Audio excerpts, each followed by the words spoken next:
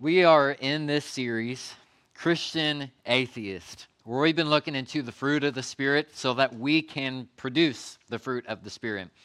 And as we've kind of mentioned each week, Christian atheist is someone who believes in God but lives like he doesn't exist, which also means that the Christian atheist is someone who goes to church, they claim to be a follower of Christ, they claim to be Christian or hold Christian values, but they don't produce or have evidence of the Holy Spirit in their lives. And today we're talking about the peace of God that comes with the fruit of the Spirit. So Philippians chapter 4, starting in verse 5, says, "Let your gentleness be evident to all. The Lord is near. Do not be anxious about anything, but in every situation, by prayer and petition, with thanksgiving, present your requests to God. And the peace of God, which transcends all understanding, will guard your hearts and your minds in Christ Jesus." If you would pray with me. Heavenly Father, we thank you for this day. We thank you for this opportunity that you've given us to learn more about how we can produce peace in our lives. Lord, I just pray that you speak through me as you always do and as you always know how. Lord, open up our hearts to receive this message that you have for us today. Lord, I just want to take this moment and step out of the spotlight and have you step into the spotlight, Lord. Lord, this is your message, and I'm just your messenger. It's in Jesus' name we pray. Amen. So our culture is obsessed with hurry, obsessed with busyness. It's obsessed with the idea of working long and hard hours to get the things and the life that we desire. Our culture is obsessed with filling our schedules and being frequently busy. And it's gotten to the point to where, I don't know about you, maybe you're different than I am, but when I get to take a break, I feel guilty about taking a break. I feel guilty that I'm not working on something. Like yesterday, Chloe and I, we took a little bit of a break just because it was potentially our last Saturday without a child. And we're like, okay, so we're going to enjoy this time where we're going to take naps throughout the day. And we did, but the whole time I'm like, oh, I need to be working on something. There's this that needs to be done. There's this that needs to be done. I need to work on this. Maybe I should just go up to the church and get a few things done. Like, it's not going to hurt anything. And the whole time, that's been flooding my mind. And it's because we become so bought in to what our culture is telling us, is that you have to be busy. You have to be doing something.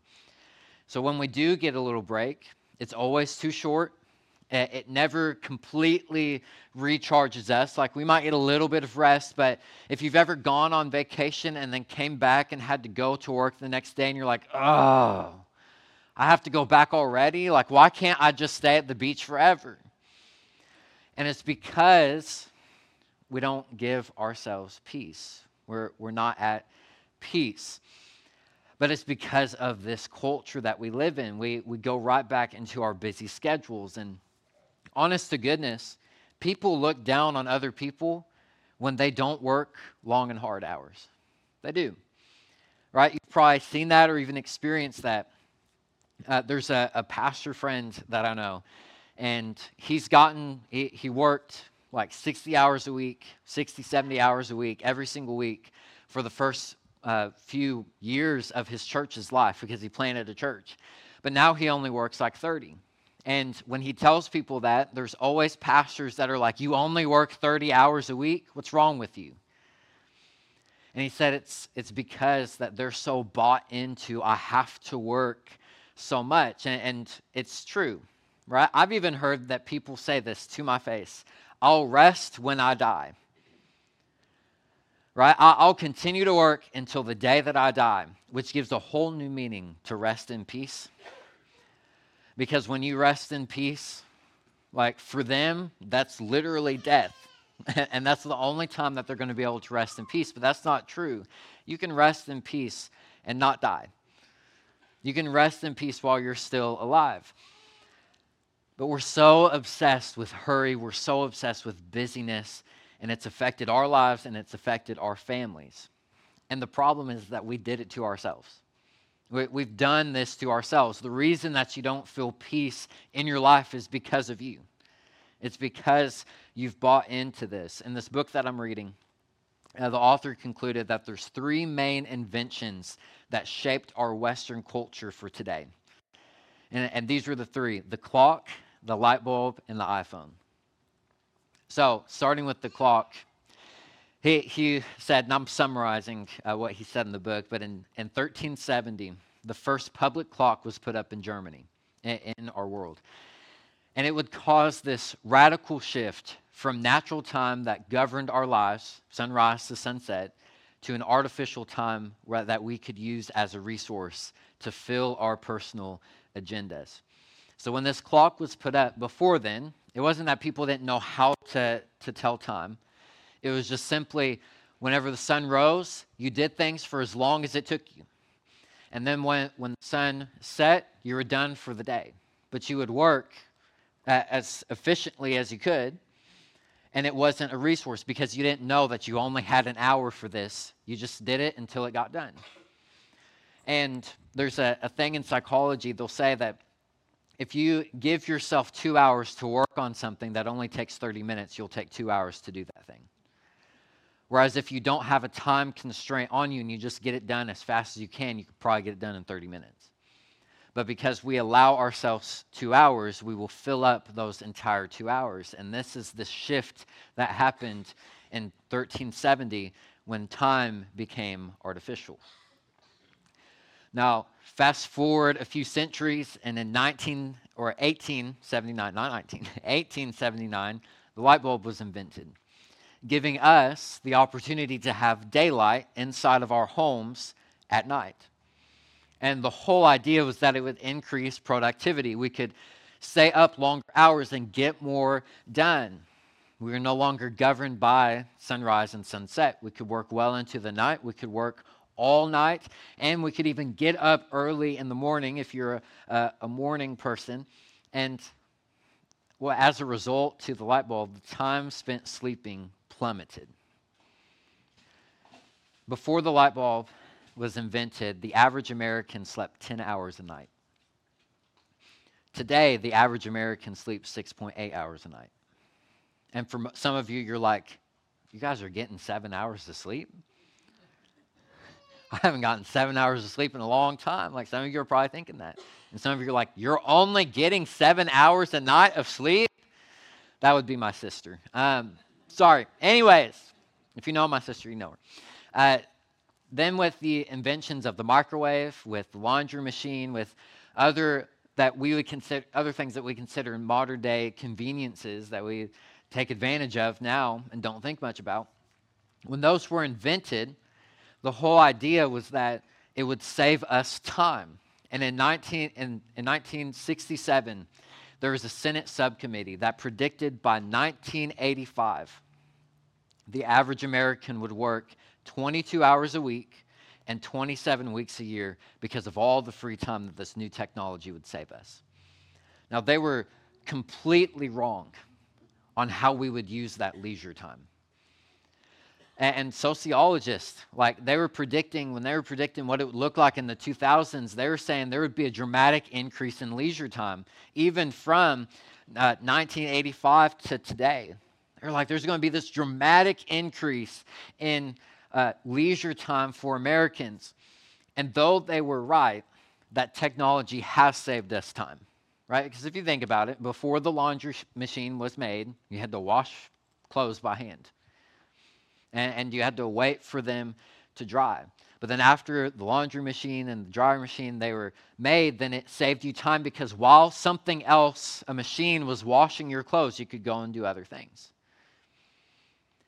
What they didn't realize back then is how we would use that leisure time. Is that instead of taking a moment to rest when we put our clothes in the washing machine, we filled up our schedules with other things. And then that leads to the iPhone. When the iPhone was introduced in June of 2007, which, by the way, this made me feel really old. I know I'm not old, but it made me feel old because I help coach soccer at the high school for girls. And there are some girls on my team who were born after June 2007. And they're in high school now. So if you remember when the iPhone came out, those people are in high school right now. And it just blew my mind. I was like, oh, that makes me feel old. I know I'm not, but it makes me feel that way. Anyways, when the iPhone was introduced, it started tracking during one of the updates how much time you spent on your phones. And in 2016, the average person who had an iPhone spent 2.5 hours a day on their phone. Not including any other type of screen time, leisure, just sitting there on their phone. 3 years later, in 2019, that statistic jumped to over 5 hours a day on average. An article I found on the CDC website, it said this: according to the Kaiser Family Foundation, kids aged 8 to 18 now spend on average 7.5 hours in front of a screen for entertainment each day. 4.5 of which are spent watching TV. Over a year, that adds up to 114 full days watching a screen for fun. That's just the time they spend in front of the screen for entertainment, and it doesn't include the time they spend on a computer at school for educational purpose or at home for homework. In response to this, I found this other really good quote. A guy by the name of Michael Zigrelli did a 5-year study on 20,000 Christians in the U.S., and he concluded that busyness was the number one distraction from life with God. In his research, he concluded this, and this is the direct quote: it may be the case that, one, Christians are assimilating to a culture of busyness, hurry, and overload, which leads to, two, God becoming more marginalized in Christians' lives, which leads to, three, a deteriorating relationship with God, which leads to, four, Christians become more vulnerable to adopting secular assumptions about how to live, which leads to, five, more conformity to a culture of busyness, hurry, and overload, and the cycle begins again. I've said it before, and it's because I love this quote so much. It has stuck with me for years. But I heard a preacher say one time, if the devil can't get you to sin, he'll make you busy. Because when you're busy, you're distracted from what really matters, which is your relationship with God. Now, I know that I just went through like a lot of statistics and quotes and stuff, but I wanted to paint this picture for you of our culture today. We're obsessed with busy. We're obsessed with things that don't lead us to peace.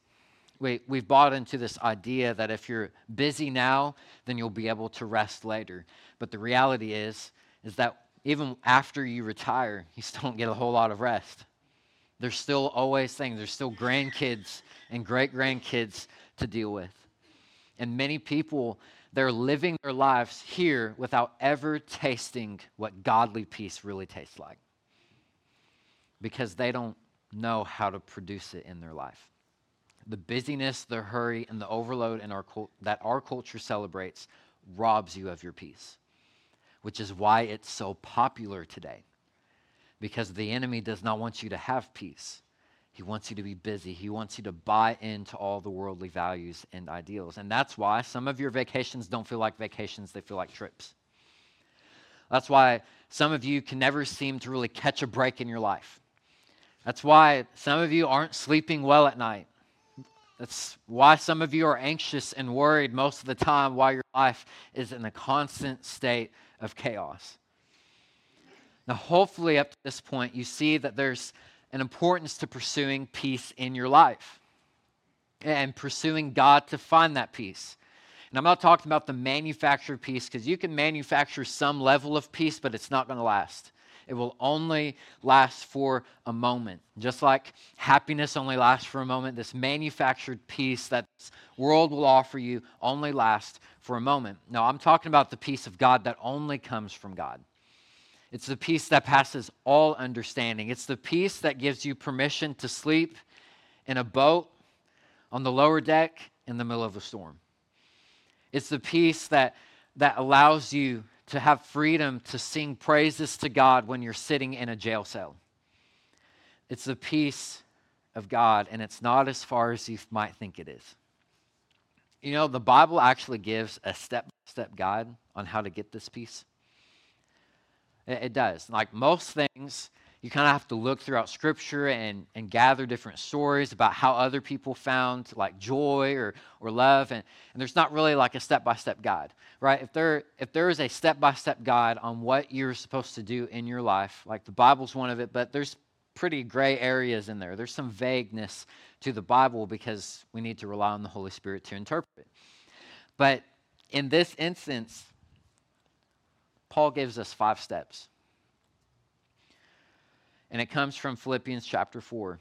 I'm going to read verses 4 through 7 again. It says, "Rejoice in the Lord always. I say it again, rejoice. Let your gentleness be evident to all. The Lord is near. Do not be anxious about anything, but in every situation, by prayer and petition, with thanksgiving, present your requests to God. And the peace of God, which transcends all understanding, will guard your hearts and your minds in Christ Jesus." So here's the 5 steps towards peace. Rejoice in the Lord. Do not be anxious. Prayer and petition, thanksgiving, and presenting your requests to God. So if you follow those steps, you'll find and produce peace in your life. I mean, it's pretty self-explanatory. When you feel chaos, rejoice in the Lord, for he is good. His mercy and love endures forever. If you feel anxious, just give it to God, right? What is it? 1 Peter 5:7 says, cast all your anxiety on him. Just give it to God. Don't be anxious anymore. Pray about it. Give thanks to God as you present your requests to God. And when you do those things, verse 7 says, the peace of God will guard your hearts and your minds in Christ Jesus. And honestly, like I could end the sermon there, and it would probably feel like a lot of sermons on peace.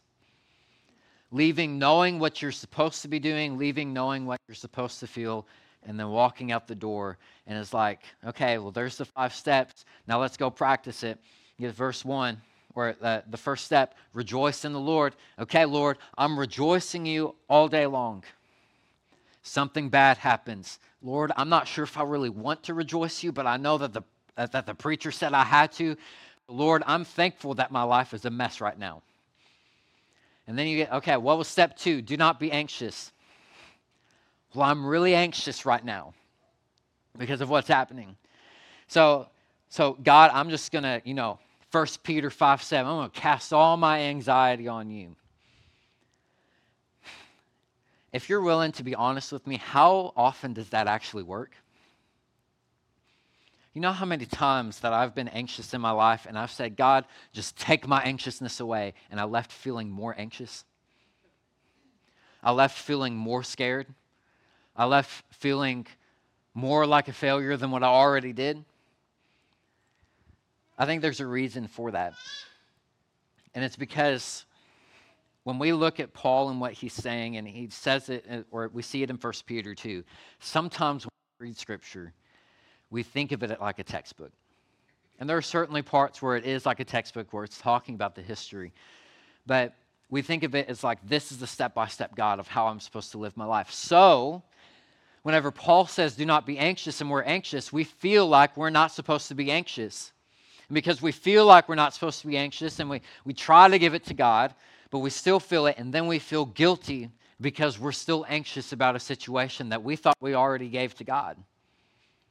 And because we feel guilty, it makes us more anxious of maybe my faith's not as strong as I thought I was. Like maybe I'm not as good as I thought I was.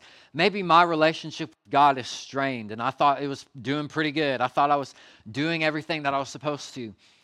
And we begin to fill up with a different type of anxiety. Yes, your anxiousness for a situation might waver and it might fade away, but your anxiousness is now shifted towards your relationship with God. Maybe I'm not as close to God as I thought I was. And I'm not saying that that's not necessarily not true, but the reality is that our anxiousness shifts from whatever was causing us anxiety to our relationship with God, which strains our relationship with God, and honest to goodness leaves us trusting Him less. Because eventually when this cycle happens, you'll come to a moment where you'll be like, I'm just going to keep my anxiety. Because if I can keep the anxiousness in this situation, then my relationship with God won't be strained anymore. And if it's not strained with Him, I'll deal with it. I'll hold on to it. and I'll just let God know that everything's okay, that I'm fine. I'll let God know that I've got this handled, and I know He's there, and I know He's going to take care of it, but deep down inside, I don't feel that at all. Paul isn't actually trying to tell us that, because at first glance, you kind of look at it and you're like, okay, if I was in a room with Paul, which would be awesome, by the way, if I was in a room with Paul, and I told him, Paul, I'm just kind of anxious about what's happening at the church. I'm kind of anxious about what's happening in my family's life. And if you're just looking at this passage, he would say, well, just don't be anxious. Thanks. Like that's genius, Paul. I'm so glad that you told me not to be anxious about it. But Paul actually surrounds this with God's presence. If you look back to what he says after he says, rejoice in the Lord, he says, the Lord is near. The Lord is near. And I believe that's where we're called to start. Knowing that the Lord is near. Knowing that He's right there beside us. Start with the Lord being near to you. Now, on your journey to find peace. Thomas Merton once said, we are not at peace with others because we are not at peace with ourselves. And we are not at peace with ourselves because we are not at peace with God. I believe one of the main reasons that we aren't at peace as a society and you as an individual is because you're not at peace with God. Like, we can give you all of the symptoms and all the things to get you how to be at peace with others who frustrate you. Right? There's a sermon title for the future. How to be at peace with people who get on your nerves. And then there's how to be at peace with yourself when you feel like you're a failure. Sermon number 2. But this sermon's all about how to be at peace with God. Because if you're at peace with God, then you'll understand who God sees you, and not how you see you, but how God sees you, and you'll be at peace with yourself. And then if you're at peace with God and you're at peace with yourself, then you'll be at peace with others naturally, simply because you know who God created you to be. So whatever they say to you, you know that it's not true because God's told you who you are. And you'll see them who they were created to be. That they are not the enemy. Satan is the enemy.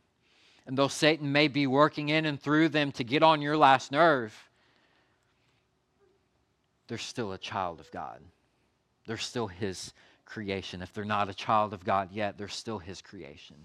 And God still loves them, just as He loved you. And I believe one of the main reasons that we're not at peace as God is because we're too much in a hurry. We're too busy to just sit with Him. Psalm chapter 46 ends with this proclamation of peace. Talks about breaking arrows, breaking spears, or ending wars. It ends with this proclamation of the peace that God brings. And out of their praise of peace, verse 10 comes and says the all-famous line, be still and know that I'm God. Be still and know that I'm God. I wonder what would happen if you started to say no to some of the things that you always say yes to, and instead you be still and know that He's God. What if you said no to scrolling on social media because you're bored or you don't know what else you're supposed to do, and you said yes to being still and knowing that He is God? What if you said no to watching the news at night and to just be still and know that He is God? What if you said no to snoozing your alarm in the morning and took a moment before your day to be still and know that He is God? How different would your life be? I'm just going to tell you because I have experience, but I also know because of God's word, it would radically change over time. It's not going to change in an instant. It's going to change over time. But you have to be still. The problem is that if you're anything like I was this past week, I don't know how to be still. Like, I pace when I talk on the phone. I pace up here. Like, I'm always having to move and do something. I don't know how to be still. We read verses like 1 Peter 5:7, cast all your anxiety on Him because He cares for you. We try to cast it, but we get more anxious. You know why we get anxious when we start casting our anxiety on God? Because in order to actually cast your anxiety, you have to relive what brought you anxiety in the first place. And not a lot of people like to walk through their anxiousness because in our culture, we've been told to push it down, especially in church culture. We've said, just push it down. If you feel anxious, then someone's going to tell you that you shouldn't be anxious. If you come in and you're worried about what your life is going to look like this week, and on Sunday you come in and you tell someone that you're worried, they're going to say, well, don't be worried because God's with you. Well, God doesn't feel like he's with me right now, right? We often mistake silence for absence, but we also have to walk through why we feel like he's absent when he's just silent. And what makes us so anxious inside when we're casting it on him is that as we're reliving, we start to feel anxious inside. And it's because he's taking it away from us, but we feel like he's just bringing it all back up. So our natural response has been in church, and it's flooded into our relationship with God, is that when I feel anxious and I'm praying, then I'm just going to stop praying because that pushes it back down and gives me that relief. So then when we're talking to people in church, when we're talking to other people, it's always, I'm good, I'm fine, I'm blessed, everything's going great, God is good, it's all great. And if someone says, well, what's really happening in your life? Well, I've got these things, and I've got this going on, and I had this bad situation come up, and all of these things are happening, but God is good. But I'm going to praise God anyways. And then when we go to God in prayer, and we're sitting there in this moment, we're like, I've got all of these things just piling up on my life, but I know you're going to take care of it, but deep down we don't feel it. And what happens is that we start praying for who we think we should be instead of who we are today. We pray looking towards, my future self. They won't be anxious about this. My future self, if this situation comes back up, they won't be worried. So I'm going to pray for God to make me my future self instead of dealing with who I am today.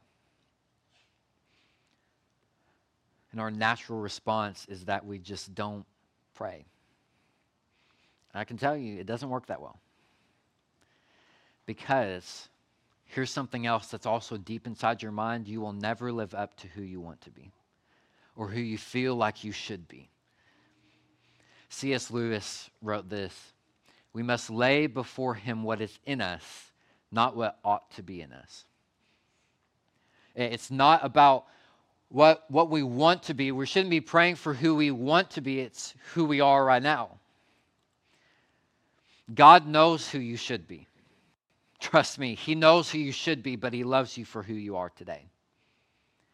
God doesn't love you because he sees the future self and he's like, man, Logan's going to be great in the future. Right now, he's not that great, but he's going to be great in the future, and I love him because of how great he's going to be. No, he says, I love you because of who you are today.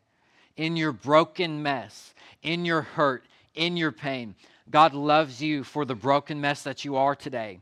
And he wants you to tell him the mess of today. Not the mess of tomorrow, or not how you're going to deal with the mess of today, not what you're going to look like at the end of the mess of today. He wants you to tell him about the mess of today. He wants to hear your brokenness. He wants to hear what's truly in your mind. And I'm telling you, because I grew up in a pastor's home and I'm a church person, I know the whole church talk. And I know the whole church prayers. Of you have to come before God with this reverence and respect, and don't you dare say that God's wrong. Don't you dare get mad at God. Don't you dare look at God and say, God, I'm worried, because you know from Scripture you're not supposed to be worried. You're not supposed to be anxious. So come to God and let him know that you know that he's in control. But God doesn't want those canned prayers. He doesn't want those ungenuine prayers. And when we cover up our true feelings in prayer because we know that we shouldn't be anxious. We know that we shouldn't be worried. We know that we shouldn't be mad or we shouldn't complain because others have it worse off. When we do that to ourselves, we're not finding peace. But God doesn't actually mind our complaints. If you want proof of that, just read Psalms. Psalms is the most honest book of them all, and I love the Psalms because of how they're structured and the poetry behind it, and I love how the King James wrote out or the King James Version wrote out all of the Psalms. They're just so, they're so great, and like in times of stress and need, you can come to them, and it makes you feel at peace. You know why it does that? Because when King David is writing it, he's honest. It's not because he was a poet. It's not because he knew how to put words together. He was honest in his prayers. Right? Let me show you some examples. Psalm 23, verses 1 through 3. I'm not going to read the whole thing, but you know it. The Lord is my shepherd, I lack nothing. He makes me lie down in green pastures. He leads me beside the quiet waters. He refreshes my soul. He guides me along the right paths for his name's sake. Right? Really peaceful. Which is why we often use that one during funerals, because it's peaceful. It's a nice sentiment. It makes us feel at peace. But in that prayer, not that same prayer, but in another prayer from David, Psalm 40, verse 10 says, "May burning coals fall on them. May they be thrown into the fire, into the miry pits, and never rise again." Now, it doesn't sound like David's always as calm and peaceful as he is in Psalm 23, as he is in Psalm 40. Here's another example. These are really close to each other. Psalm 145, verse 2. "Every day I praise you and extol your name forever and ever." Psalm 142, verse 2. "I pour out my complaint before him. I tell him my trouble." Right? May have been praising him today, but it sounds a whole lot that when he wrote Psalm 142, he was ready to complain. Right? There's so many examples of that you can find in there because he's just simply honest. You're taking a look. God's given us an opportunity to take a look into David's emotions and feelings, his heartfelt and honest prayers. Like there are times when he's praying that he's mad at God. And he tells God, "I'm mad at you. I don't like you right now. Like I love you because I have to, but I don't want to." And then there's other times that he's like, everything's great and God is so great and he's so amazing.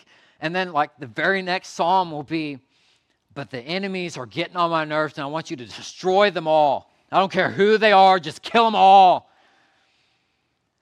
And he's just honest. And I wonder if that's the reason why we don't pray as we know that we should, because we know that we're not being honest with God. We know that what's in us is not what we're actually praying for. It's not what we're actually releasing to God. We're saying, we're trying to release of who God's going to make us into. Some of the reason why I believe God called David a man after his own heart is because David was honest with God and he was honest with himself. He knew what his weaknesses were because he constantly asked God to search him and know him. So he was honest with himself, but he was also honest with God as saying, if you really do love me, then you're going to put up with all my complaints.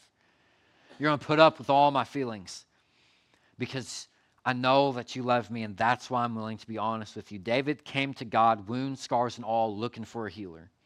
And oftentimes when we go to prayers, we go to God knowing that he's the healer, but not seeking any healing. Knowing that he is going to take care of us, but trying to take care of ourselves. David wasn't like that. He was like, "Here's my scars. Here's my wounds. I know that you can heal me. I don't know how you're going to heal me. And I'm kind of frustrated that you haven't already healed me yet. But I'm going to trust you anyways." But David had something that a lot of us don't have. He took the time to be still and know him as God. He took the time to be still. The only reason that we have the Psalms today is because David kept a prayer journal. he took that time to journal out his prayers and to say, Lord, this is my prayer for today, or this is my several prayers for today. He took the time to be still and know that he is God.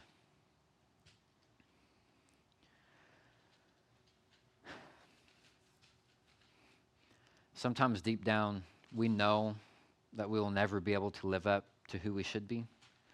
But I want to tell you, it's okay. That's why God sent his only son, Jesus, to be who you should be. So you don't have to pray for who you feel like you're supposed to be, because Christ already has it covered. When Jesus came to live, he lived the life that we possibly can't live because we're stained by our sins.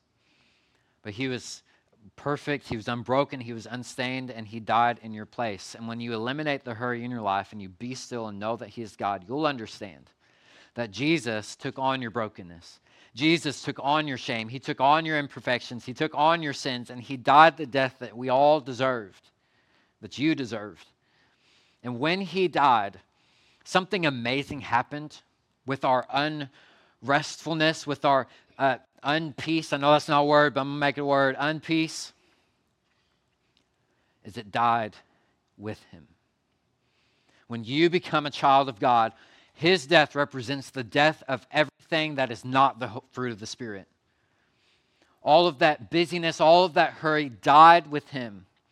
The problem is that we're trying to dig in the grave to find it back, to bring it back. We're trying to put our new wine into the old wineskins.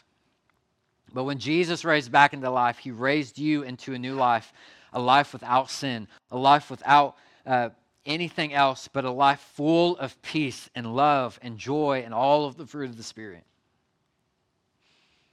Because you were still and deepened your understanding of who God is and what he's done for you. And if you truly want to find peace in your life, just know that you'll never be able to manufacture it. You can't just go through the 5 steps without actually deeply going through the 5 steps. You can't find peace. Peace finds you.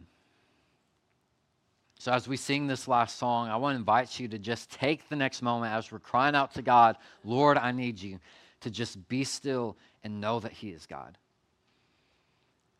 I can tell you from experience, silence can be the loudest thing in your life. But until you embrace that silence of the anxiousness, of the worry, of the fear, of everything else, you will never find true peace. So give him all of your worries. Give him all of your fears. Be completely honest with him. He can take it. Give him your greatest mess. And watch him turn it into his greatest message.